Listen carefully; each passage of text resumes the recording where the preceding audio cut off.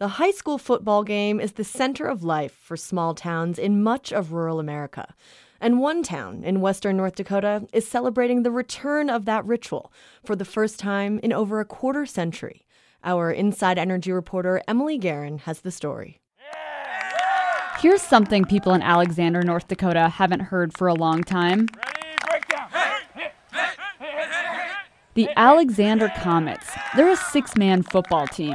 That's right, 6-man. The school is still too small for an 11-man team. It's the day before their first game of the season, a home opener against a high school from eastern Montana. Wide receiver Jay Morgan is stoked. I can't wait for tomorrow to come. My head's going to explode right now. Morgan's new to football and new to Alexander. His mom came out here from Bakersfield, California, to work in one of the new truck stops built for the oil field. Last April, he came too. Kevin Clausen coaches the football team in between his weeks living on an oil well pad. I feel like because of the oil boom, we now have a football team. Before the oil boom began in 2008, there were only 55 kids in the entire K-12 school.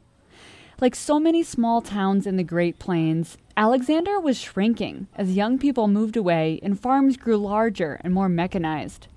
10th grader Grace Nelson remembers her parents talking about closing the school. It's kind of shocking to hear you don't have enough people, so you can't be a school, because school is family. That's like saying you can't be with your family every day.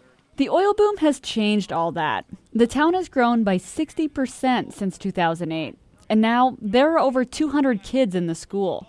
And the kids are still coming, despite low oil prices and thousands of layoffs. But Nelson says there's a downside. The roads, they're much more dangerous now with all the oil traffic. Over the past 3 years, we have lost 3 students. The quarterback's older brother died. So did another would-be football player. So Grace Nelson, who manages the football team, she has a pretty complicated relationship with the oil field, like many people I met in Alexander. I hate the fact that I can drive places that there was never anything, and it's nothing but solid pumping units and roads and traffic. Mayor Jerry Hatter. It's changed the landscape, but it's given me a lot.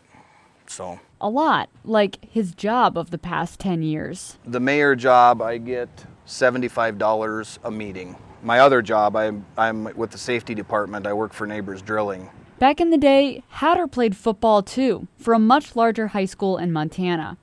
He wishes he could have been on a small, tight-knit team like the Comets. I mean, these kids here, they have the ultimate experience. I hope they do good. It's going to be a tough year for them. Really tough, but... Game day. The Comets are wearing bright red jerseys and clean white socks. They're in a huddle, swaying back and forth and getting pumped up. Then they turn and sprint through a line of screaming high school girls and onto the field, where they meet their opponents. Here's the announcer. The Grass Range Winnett Rangers. The Rangers have had a lot of practice, unlike the Comets. They're also huge. At 6'2", a senior, Tucker Bevis. The Comets were clearly the underdogs. What?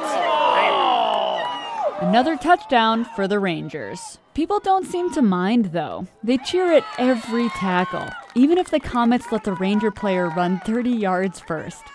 And when they're not cheering, they're sitting on the back of their pickup trucks watching the game, or holding each other's babies and visiting about their cattle or wheat yields. Farmers, ranchers, you get caught up in your lives and you lose track.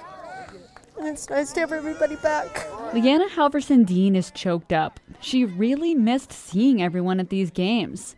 And that's what was missing during those 28 years this town didn't have football, that sense of community. This kind of thing is our history, And to have it back, that means a lot. Even if the final score wasn't the glorious victory they hoped for, the Comets lost 65-18. Comets! For Inside Energy, I'm Emily Guerin. For photos and video from this story, check us out at insideenergy.org.